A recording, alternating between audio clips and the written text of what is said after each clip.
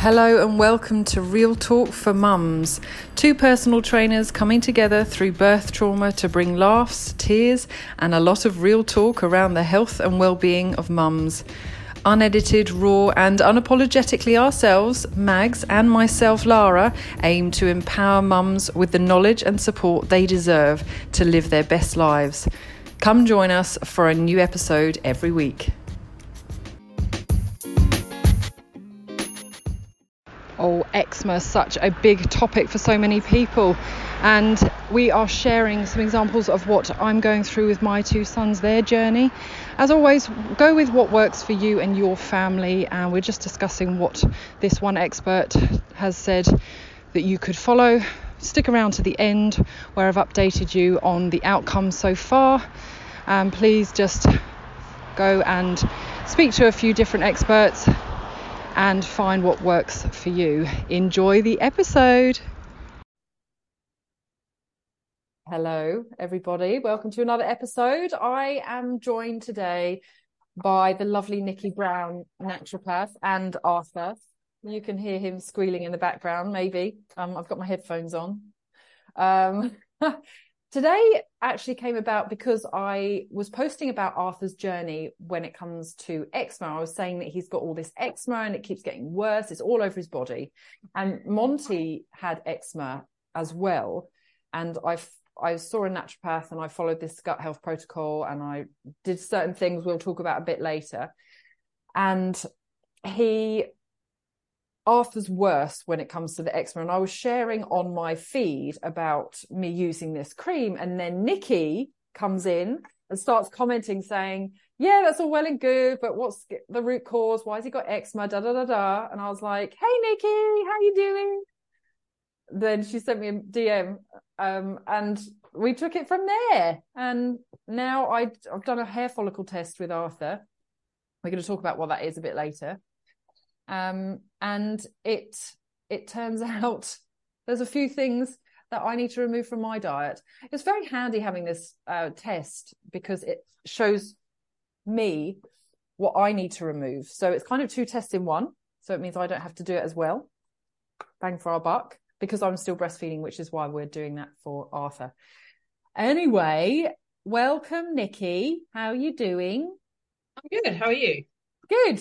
We just actually went through our Arthur's hair follicle test, didn't we, just a second ago? So that was handy. Yeah, and I've given Lara all nice things that she needs to remove Yes. now. Mainly eggs, which is is my staple diet. So whatever. Black tea. Fine. Black tea and eggs. But I can do it. I can do it. If I can't handle that for 6 months, 9 months, then who am I? It's only short term in the space of his 5-month life. Yeah, exactly. And there's other foods. It's not as if you're asking me not to eat. Yeah, and that's. I mean, we'll discuss that later. But it's the good thing about doing this. It's not you have to remove everything in life. There are alternatives that you can have that still give you. And you've got a massive amount of alternatives that you can have. There's just a few of the big staples that just need to be removed for a bit. Yeah, exactly. Just it's fine. I don't have eggs every day, whatever. Hey, talk to me about your background, just so listeners know who you are. Okay, everyone, my name is Nikki Brown. I am a naturopath, and I started my journey in health 8 years ago when I decided to be crazy at 38 and do a 4-year Bachelor of Health Science degree in naturopathy. With 2 kids. My kids were 5 and 7 at the time, so I don't know what I was thinking. But wow. Then after I finished my degree, I started my own clinic. It's called Natural by Nature, and I have been working for myself for the past 4 years. And I guess just to give a background to people who don't understand what naturopathy is, it focuses on all systems of the body. So it's not just you come to me because you've got a headache or you've got some gut issues. We look at everything in the body. So every body system, how they all interconnect, and how one literally led to the issues that you're sitting in front of me today talking about. Like with Arthur and the eczema, it wasn't just he got eczema overnight. It was something that led to all of that happening. So And especially with natural medicine or naturopathy in general, the history of that is dis-ease or disease starts in the gut. So that's why we start with the gut first. Mm-hmm. Yeah. So many people still aren't recognizing that the gut is sort of the gateway to our health, even though there's even more research about the gut than it was 5 years ago, 10 years ago, but still people are saying, oh, what could this be, especially when it comes to eczema and asthma. Yeah. And doctors now are like, it's a groundbreaking thing when they find things in the gut.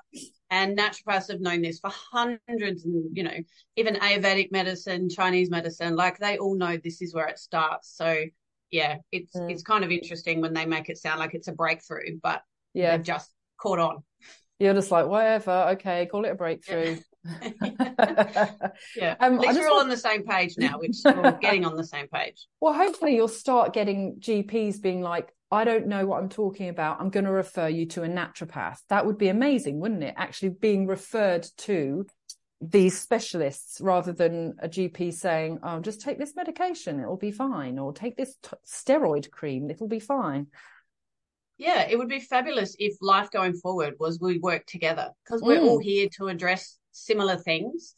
Medicine has its place, and so does natural medicine have its place. And if we both work together, everyone would be a lot happier and healthier, and probably on less pharmaceuticals if people knew a bit more about natural medicine and what it actually does.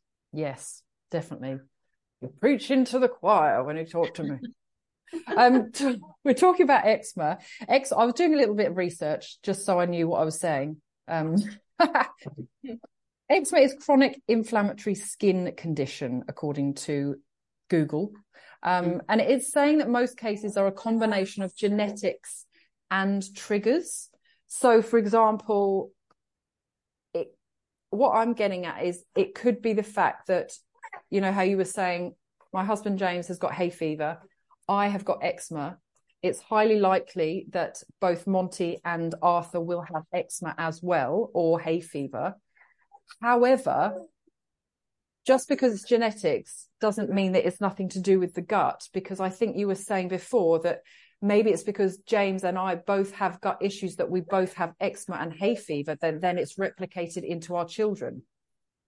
Yeah, pretty much. So when we were talking about it, I was looking at how, and like you said, genetics is yes, because obviously both of your DNA make the baby. So if there's issues with gut, like IBS, or even with women's, completely off topic, but endometriosis in a woman can mean that they pass that on to their daughter, and the mother and the grandmother, all the cycles above, pass them down the family tree.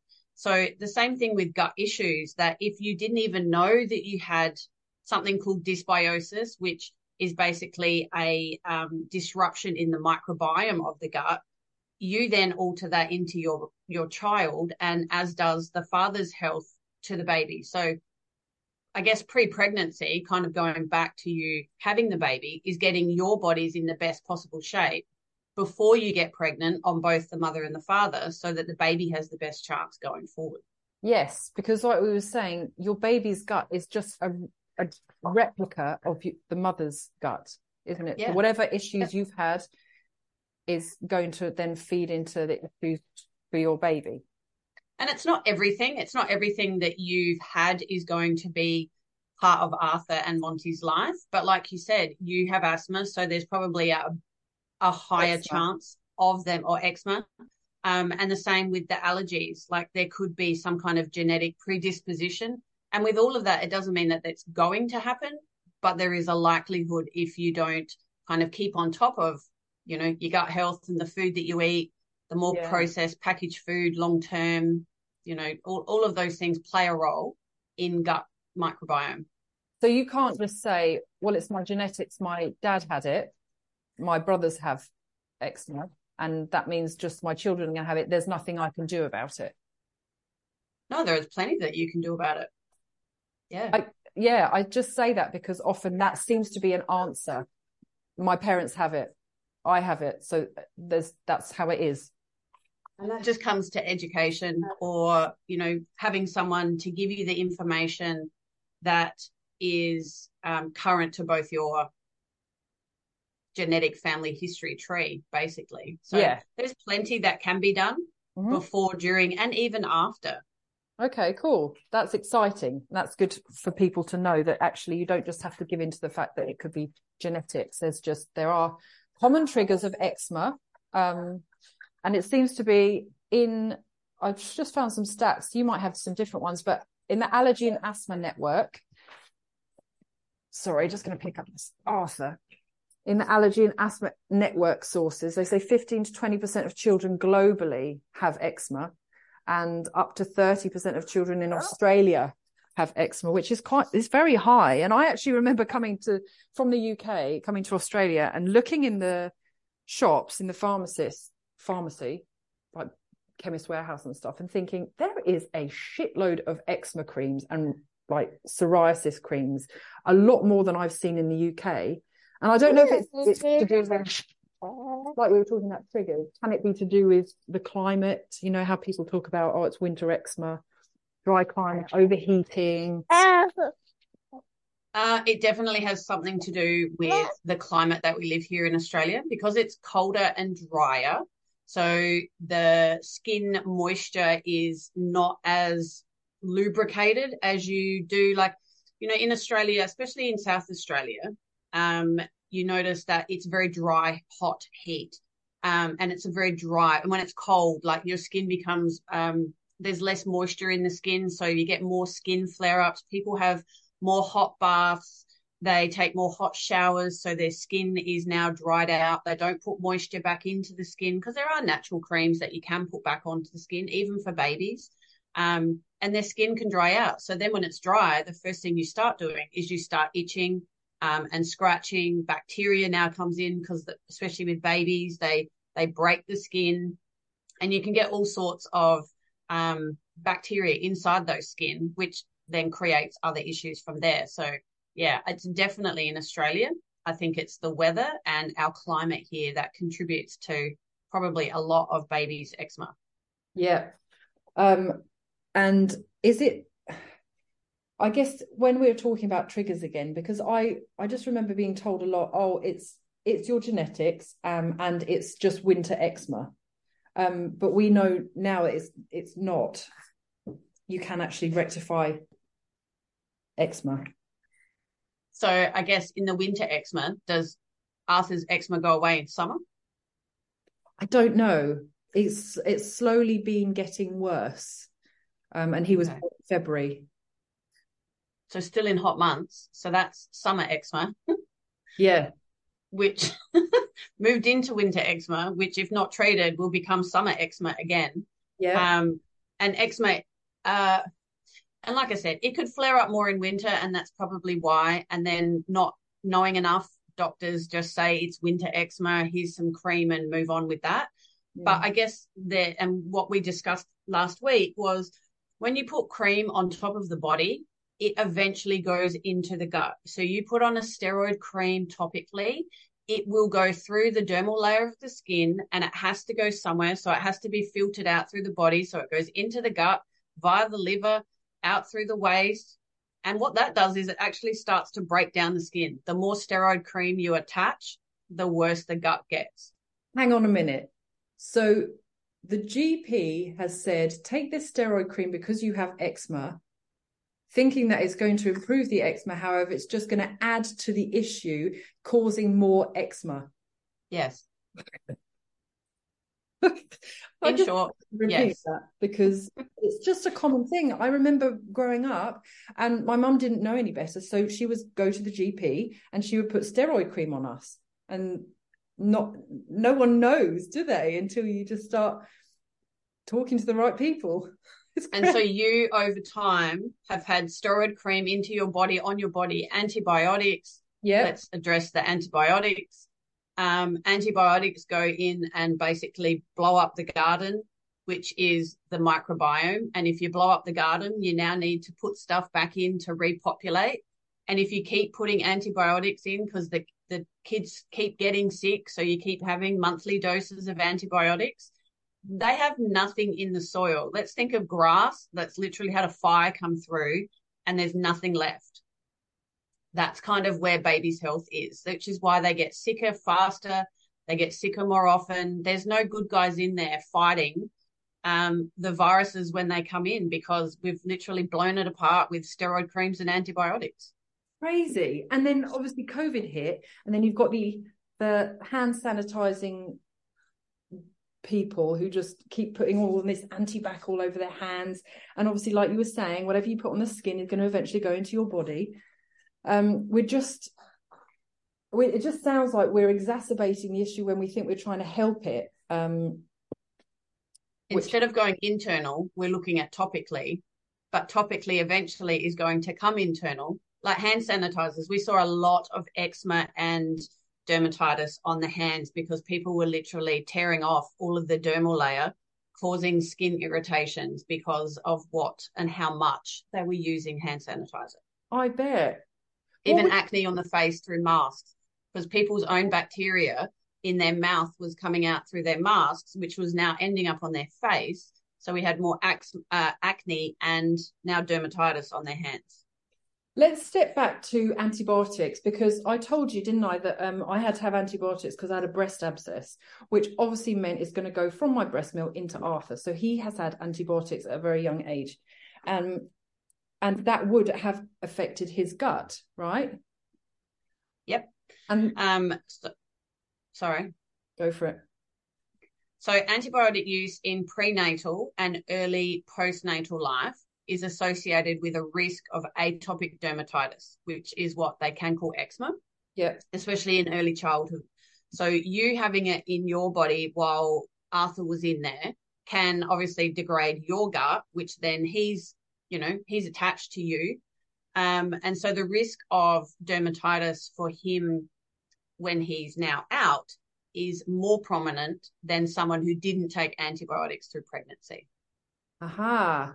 But could it be that also if someone's taking antibiotics when they're pregnant or when they've just given birth and they're breastfeeding, it won't just come out as eczema. It may just be that I'm more likely to have my children have eczema. It could be something else that would flare up the gut that could come out. Yeah. So many different things could be linked. It could be anything. It might not even go to the skin, because the gut, obviously, what it does is it pushes. The way the organs work internally is to push anything from where they are. The body wants to get rid of it, so it'll push it out to the furthest organ. So if there's issues within the gut, the furthest organ is the skin. So it wants to get it out of the gut. It wants to get it out of the body so it lands on the skin. And that's why it's not something that happens straight away, but it'll be something that will happen over time. And equally, once you start healing the gut, that's where it comes from. It starts on the outside and it works its way back inside. So that's it's called Herring's principle of cure, is inside to out and outside to in. Aha, okay. And what could be other reasons why your gut has been affected and it's showing up as inflammatory response like eczema or asthma? Because I know one of my cousins actually, and my brother as well, his eczema flares up when he's highly stressed and he hasn't had much sleep. So stress, so the baby's gut's inflammation. That's where it's a replica of you, like you mentioned. Stress, infection, and antibiotic use can lead to dysbiosis. So when you're stressed long-term, and we're going to your brother now, when you're stressed long-term, the immune system stays triggered because it's in fight or flight. So what happens is there's a lot of other hormones in the body that basically start to override everything else. And then the gut gets worked up. So it starts to burn your microbial bacteria. And so for yourself, even mums in pregnancy who have a stressful pregnancy, or they're anxious about, whatever's going on, that in itself can start to degrade gut bacteria. So it might not be, the food that you eat, but it's how your body is reacting to your environment, people around you, just the pregnancy in general, how you are when you're, how stressed you were when you were pregnant can also affect the baby's nervous system when they're born. So it's not just, and the gut and the brain, they're so connected. Think of it like a superhighway. that if one is out of whack, the other one tends to follow or try and cope on its behalf. Which is why on that hair follicle test, as some of the symptoms, you asked me, do I get brain fog? Yeah. Brain fog, memory issues, because depression and anxiety is now linked to the gut as well, isn't it? Yeah. So think of depression and anxiety. When you're depressed, your body probably will become more constipated because it's holding everything in internally. Whereas when you're anxious, think of going to a meeting or doing a presentation, you literally will shit 24 times before you go and do that particular meeting, because your body's like, I don't need to digest this, get this out of here. Like, we've got other things going on. So anxiety definitely linked to diarrhea, IBS, and all of those kind of symptoms. And depression, probably more the constipation, because everything's just sat internally.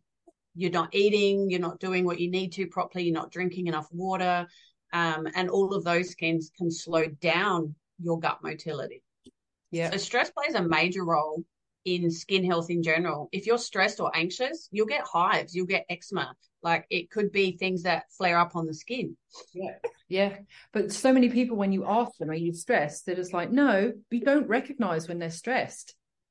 No, because if you sit in a state of stress for a really long time, that becomes your new normal. Yeah, you're so right. Yeah. So what would you say to a mum who's had to have antibiotics, or who's had antibiotics without really realizing and understanding, and is now listening? Is there something that they can do to help them and their baby?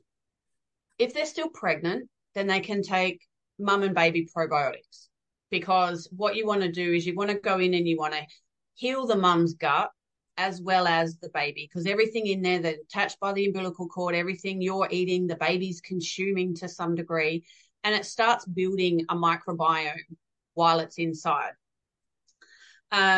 So probiotics are definitely, and some GPs now, when they give antibiotics to people, are recommending probiotics, which is great. That was a massive win. The only difference is there's some probiotics that when you take antibiotics will actually kill off the probiotic. Right. So there are so many different strains of probiotics, but there's a specific one called Saccharomyces boulardii, which is SB for layman terms. You can take that alongside a probiotic and it won't kill off the probiotic at the same time, because antibiotics you're normally taking 2 to 3 times a day generally. So there's no time to stick an antibiotic in between that without it being killed off at the next session. So there are some probiotics that work alongside it. And even if you don't take it during the antibiotics, definitely get onto it at the end, because you can put that back in within 3 months, but it has to be taken consistently and at least for 3 months post antibiotic use. What if someone has then done antibiotics, started the probiotics, and then a month later they got whatever they had again, an infection or something, and then they've had to take another course of antibiotics? It seems to be a common thing.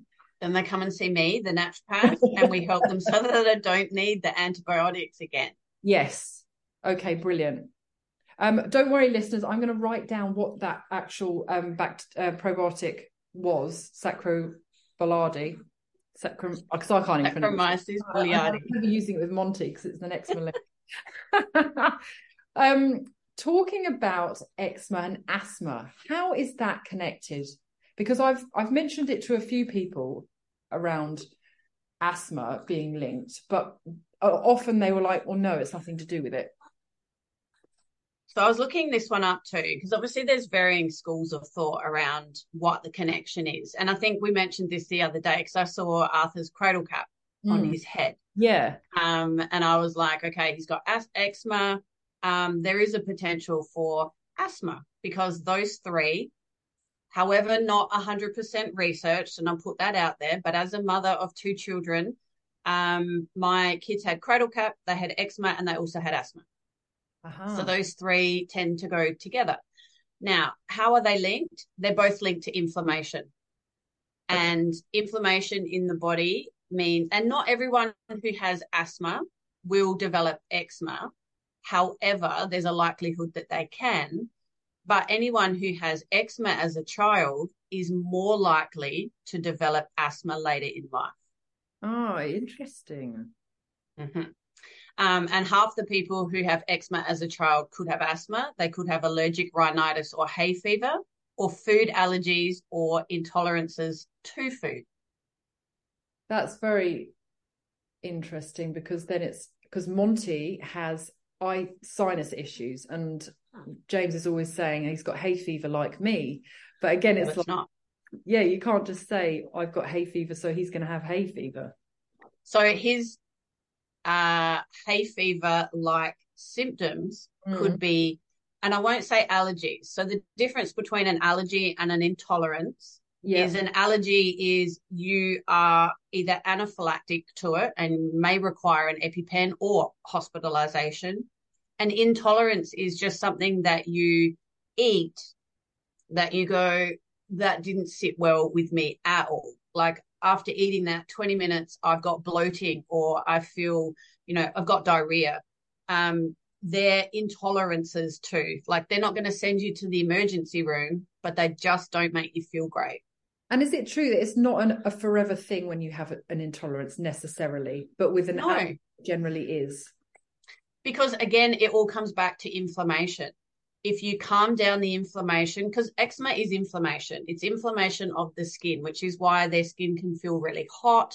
They're not immune conditions. So it's not an autoimmune condition like asthma is.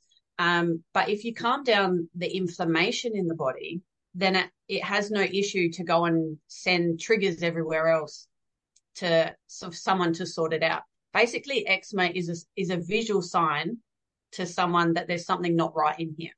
Okay. And with an intolerance, is it true that it could take up to 3 days to recognize? So say if you've removed foods that you think you've got issues with, and then you eat something, it may not show straight away. Is that right? Like it could be months. Wow. It could be months. Yeah. When you take the food out, you have to give your body time to lower inflammation first. So, and that's why, kind of jumping forward, but we'll come back to it, with the removal of the foods that Arthur has. Yeah. The first 4 weeks are the biggest 4 weeks, because if you remove the food for 4 weeks, you'll start to notice little things in between. But it's at that 4-week mark that you'll really pay attention to. I haven't seen his eczema flare. I haven't heard his nose be gurgly and sound, like he's got an allergy of some description or hay fever or sinus issues. It's at that point that you go, okay, it had to have been an intolerance to something that was flaring him over that past 4 weeks that now we've taken out, that now he doesn't have. I think that's why I love, and I chose to go down the route of doing the hair follicle test with you, because like you were saying, an intolerance could come up a month later and you've got no idea. So you could be constantly removing foods. I've spoken to someone who's got their child, a story, who said that their child is on only rice because they've had to keep removing things. I was like, you need to see someone to find out what the issue is, because you get to a point where you've removed all foods. And there's plenty of other tests that can be done. This one I like to do because it gives you, as the mum, an indication of what you can have, not what you can't have. Yeah. And just removing everything. You've got no idea when you bring them back in what the heck is going on here. And this isn't a diet. This isn't anything like that. This is about removing inflammation and removing it's called an incompatibility test, because your body at this point in this part of Arthur's life is not compatible with certain products. And it's not just food. Like we've run through that test. It's creams. Mugu eczema cream is a dairy constituent. And most of the time, things that cause eczema and or asthma are dairy products. And that's a natural product, which is why I love this test, because we're all buying natural products thinking it's going to be okay for our children's skin, but it may not be okay for your baby's skin. Yeah. And like you mentioned, banana boat, which not so much natural, but you put that on his face and his face went all red because it was an intolerance to something within that product. Now, I don't know what it is. I couldn't even tell you what it was. Even in the Mugu cream, I couldn't tell you what it is. It's just something with his body, because that hair test is your genetic DNA, and it's the energetic portion of your body that is replicated in that hair. So when you eat food, food is energy. And when the two energy sources, think of two magnets that don't go together and they clash off, that's kind of what this is doing. It's going into the body and it's just not agreeing with the other magnet on the other side. Okay. And that's how you would describe to someone, like, what is this hair follicle test like? Yeah, so it's to do with your cellular energy. And, you know, it might sound a bit wishy-washy to people, but I've had clients who have had IBS, and I mentioned this to you in our last chat, and we were both like, what the heck, how did this person even survive like this? 16 times a day with diarrhea. That is not a life I choose for myself. But you were saying how the family said, well, I get it, so it's normal, it's our genetics. Yeah, and that his parents were, you know, because he's 24, but his family are from the UK, and they were like, oh, this is just what we've had to put up with. Now, I don't know about you, but I don't want to put up with anything that makes me run off to the loo 16 times in any given day and not enjoy life. No way. Your asshole would just be on fire every day. Pretty much. Put a cream on that. No way. So let's talk about, I'll share with people the results of Arthur, and then they can understand what we're going to do. So the results came back from the follicle test with Arthur in that he, Mugu cream was one, Mugu eczema cream, in fact, was one that he shouldn't be using, which seems to be a standard thing people would think to use because it's natural and it's for eczema. I have to remove eggs, which I'm very sad about. Eggs came back. A lot of the dairy products came back, which didn't surprise me really. Random things like pineapple, and I need to remove black tea too. So this is what I would have. I'd have eggs on toast. There's a lot of the toast that I can't eat as well. And I would have black tea with oat milk in the morning. Sometimes I'd have Weetabix with banana. Banana came back. So it's really interesting. So I'm going to be removing all of the red foods or the red products that have come back in mine and Arthur's hair follicle test, removing it for 6 months minimum, and seeing how he is and how I am, because I may not even notice. I may just be putting everything under the fact that I'm exhausted and that's just how I feel. But it's interesting when you start removing things and you're less inflamed, and then you start noticing, oh, I didn't realize that was not something normal for my body. We're adding in probiotics in the meantime, and we're going to connect back with Nikki in 4 weeks, aren't we? See our symptoms. And I just want to say, like, this isn't an allergy test. This is a compatibility test. It's products that you're either incompatible for each one of you. Now, because you're breastfeeding solely and you're starting to introduce food, we did your hair as well as what little hair Arthur had, but we gave him a trim.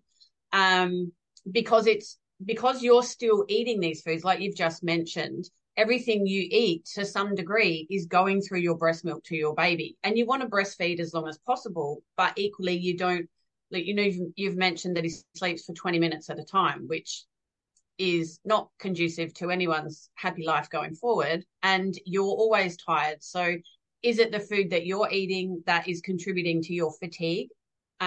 Most people put it down to just, I've had a baby, he's 5 months old and he won't sleep. Yeah. But are there other issues going on with yourself that are also contributing to how he's, you know, not sleeping as well? He could have gut issues. It could be that he feels bloated, like he pops off a lot. He popped off on my lap several times the other day. So it could be that he's uncomfortable, but he doesn't have the words to express, to go, I'm in pain. And the only way, you know, he wakes up all the time because his body's like, something's not right in here. So, in the first 4 weeks, like I'd love to get back and have a chat with you so that you can let your listeners know, what are the results in 4 weeks? And 4 weeks is minimal in an amount of a baby's life. And even 6 months, which is the protocol, is 6 months at a minimum. And 6 months in 5 months of Arthur's life is really not that long. No, exactly. And I don't mind. I don't mind removing eggs. It's fine. So I was just reading here, within 3 to 10 days, the inflammation can start to settle enough by you removing those foods that you will notice big changes. And that's 3 to 10 days. That's amazing. And it's just worth it, isn't it? Just knowing exactly that they're the things that are causing the issue. And if it affects his sleep, if he starts sleeping better, Jesus Christ, I'm gonna, I don't know, buy you a car or something. Or a giant bottle of champagne. And can I just quickly say, because people will be like, why do I have to eliminate the food? And that's probably the biggest thing. And that's the hardest thing for parents, to eliminate foods, because when you're fatigued already, the last thing you want to do is make special meals for people in the family. However, if you understand, I guess, a bit of the biochemistry around it, then you'll probably go, okay, it's not just the food that's the issue, it's what it's doing to my body. So let me just read this to you, because this will make, I think, more sense. So people ask all the time, why do I have to eliminate food for at least 6 months? So there's excess inflammatory mediators within the bloodstream that cause inflammation. Some inflammatory mediators live in the body for up to 120 days. So you think you keep your body inflamed for at least 3 months over the time, and this could go on for months, to the point where I'm seeing him at 2 years' time. And what it does is, most people experience improvements up to 75% at the 4-week stage. Now, 75%, and you've listed here probably 9 symptoms that, could you imagine if brain fog, mucus, rashes, itchy skin, sleep issues, flatulence, any IBS, diarrhea, bloating, like they're big issues that most people, even adults, have. To have them go away. Yeah. I think that's why, maybe for this example, the person who's had to remove all of these food, is it because maybe they've had these gut issues or this inflammation in the body for so long that eventually you have to keep removing foods because it just keeps getting damaged. The damage gets worse and worse. Yeah, and that's why it's not just food that comes in here. It is household products, because what a lot of people don't understand or realize is there's even washing detergents on here that you could potentially be using in your daily life. But those detergents, think about that. So it goes on the clothing. The clothing sits where most of the day? On your skin. So eventually what's on the skin goes into the skin.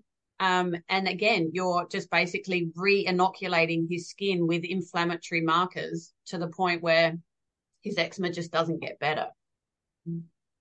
Definitely. It's just a horrible cycle, isn't it? It really is. So I just wanted to talk briefly about a dermatologist, because I've had experience with a dermatologist, and it took me months to get this appointment.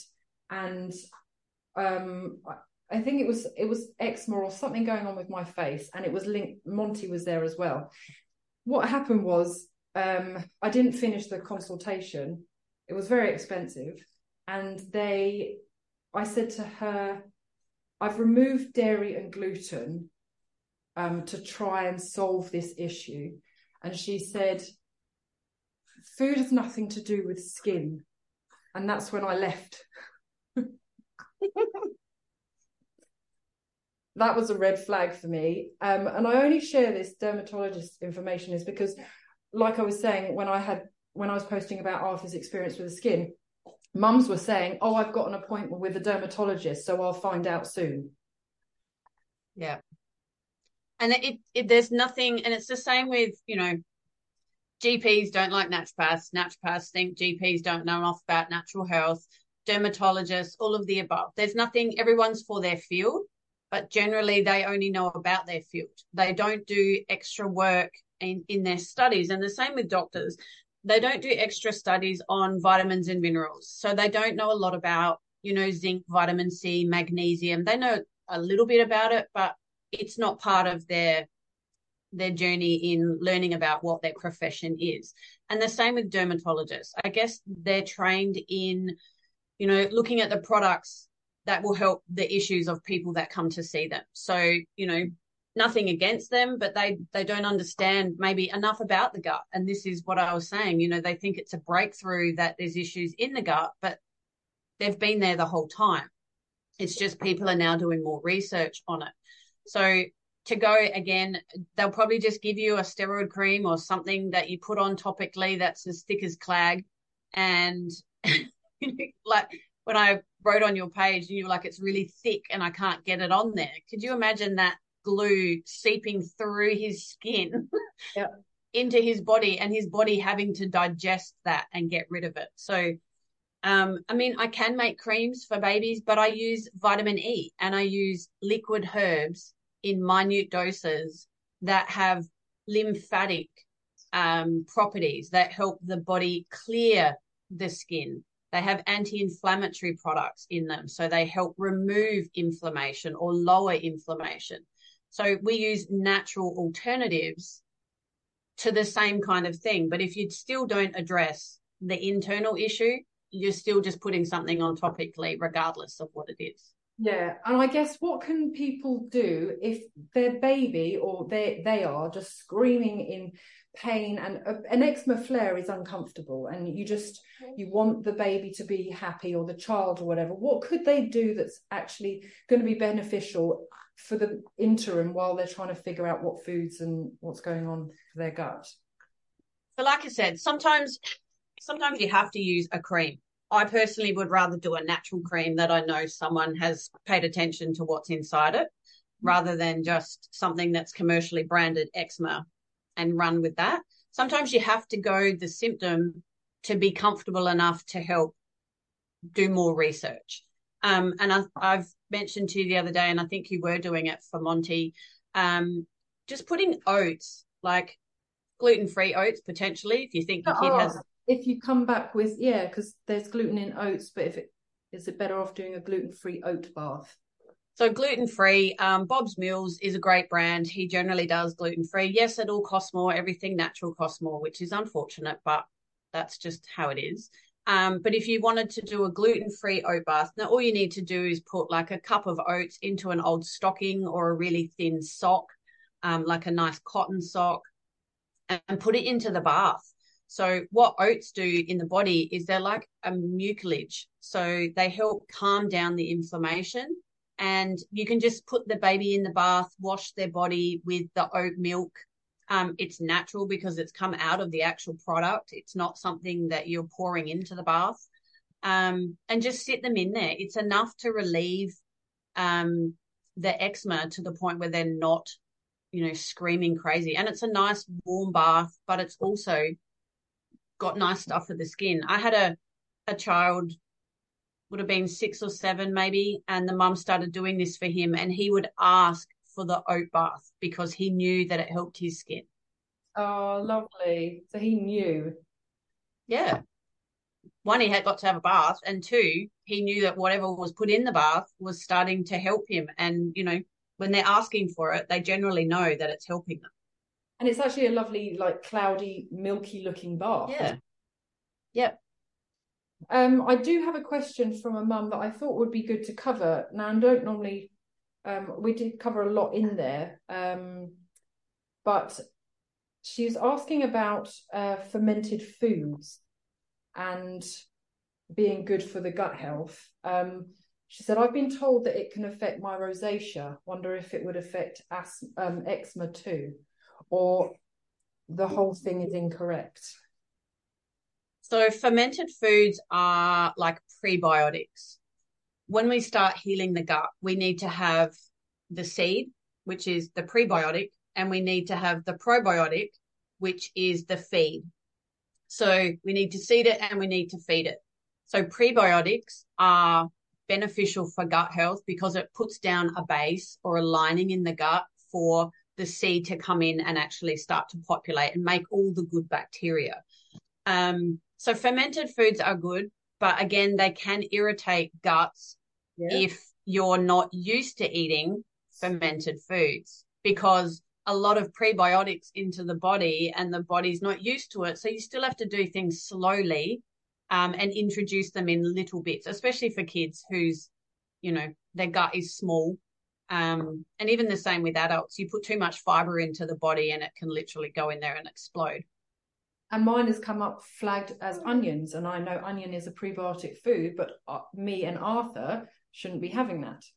No, because onions do come up a lot, and onions, they cause a lot of wind too. So the history of flatulence and bloating, when you remove them, that all calms down too. So it's not all prebiotics, and not all probiotics are great for everyone because everyone's individual. The windy products are the healthy foods, broccoli, flour. Yeah. For me, and as an aside note, I ate broccoli and broccoli gave me headaches. So it's not every food is great for you. Sometimes even the healthy food is not great for you either. Just at this point, like at this juncture right now. After on her question, I think she was asking as well whether rosacea and eczema are the same. And I'm guessing that you'll say yes. It's all a gut-related issue. Rosacea for women, I have found, is linked to dairy. Right. There's a bit of gold there, listeners. Yeah, I've tried to get my mum off dairy, but she's not down for it, so I'm a bit annoyed about that. But she is what she is. Rosacea does have a link to dairy. Sinus issues, while not 100% researched, there are links to sinus issues eating or having dairy foods. It can be mucus forming. They don't really understand why, but it is. And I think it's because cow protein is a really big protein that our body just can't digest. For some people, they can, and it can be the lactose, or it could be like the casein in the dairy. So it's the same with gluten. And that's why I do this particular test rather than saying to you, take him off all gluten, because it's not all gluten. It could be the gluten, it could be the gliadin, or it could be the wheat and how it's produced.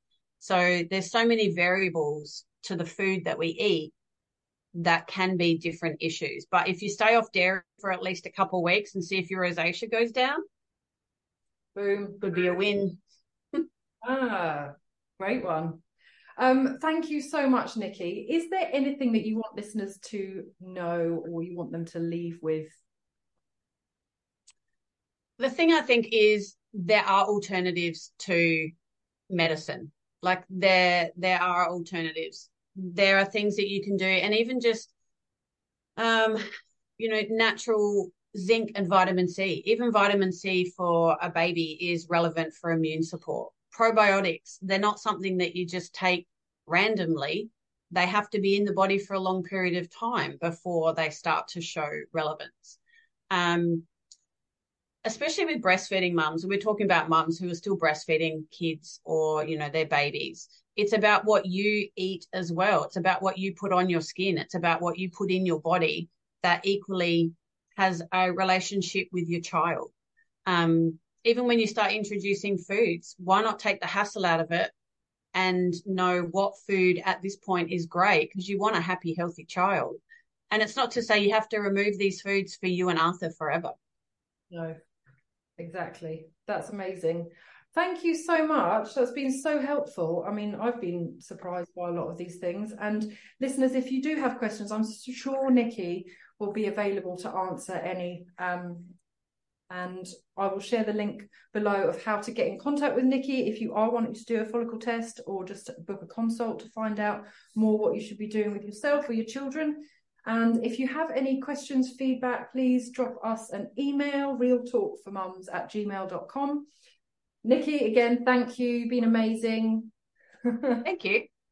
Bye. And if you have any questions, I'm happy to answer them for you and put them back in your group feed. Yeah, brilliant. Thank you. That would be very helpful. I'm sure we'll get questions. Bye for now. So yeah. Following on from my results of doing the hair follicle test and removing things that may be causing inflammation in Arthur's body that I was talking about in the podcast, and his eczema being pretty bad, it's now 10 weeks and things haven't really improved. It's interesting, I've been talking to other naturopaths, and there's mixed information when it comes to the hair follicle test. Some say it's great, others say they wouldn't do a hair follicle test if it's around like the immune cells, because it doesn't detect. So all I would say is do your own research, speak to a few different experts, and then discuss it with your family and find what works for you. You can get into a spiral like I was, with thinking that I want to remove everything and things aren't working, and feeling very overwhelmed, especially when it comes to eczema, because the skin is so hard to understand and so hard to see changes for a long time. Things have slightly improved, but they're not where I want them to be. So at the moment I'm sticking with the removal of the dairy and the gluten and strawberries and bananas, because they seem to be across the board a flag when it comes to skin issues like eczema. We have introduced high strength vitamin C and zinc. Zinc is a skin nutrient. We've introduced cod liver oil, and he takes a specific strain of probiotic for eczema. Now I'm hoping things will start improving.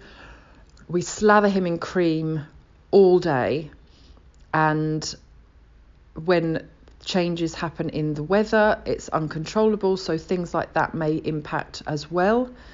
The oat baths have still been very, very beneficial in reducing the inflammation and helping him stop feeling itchy.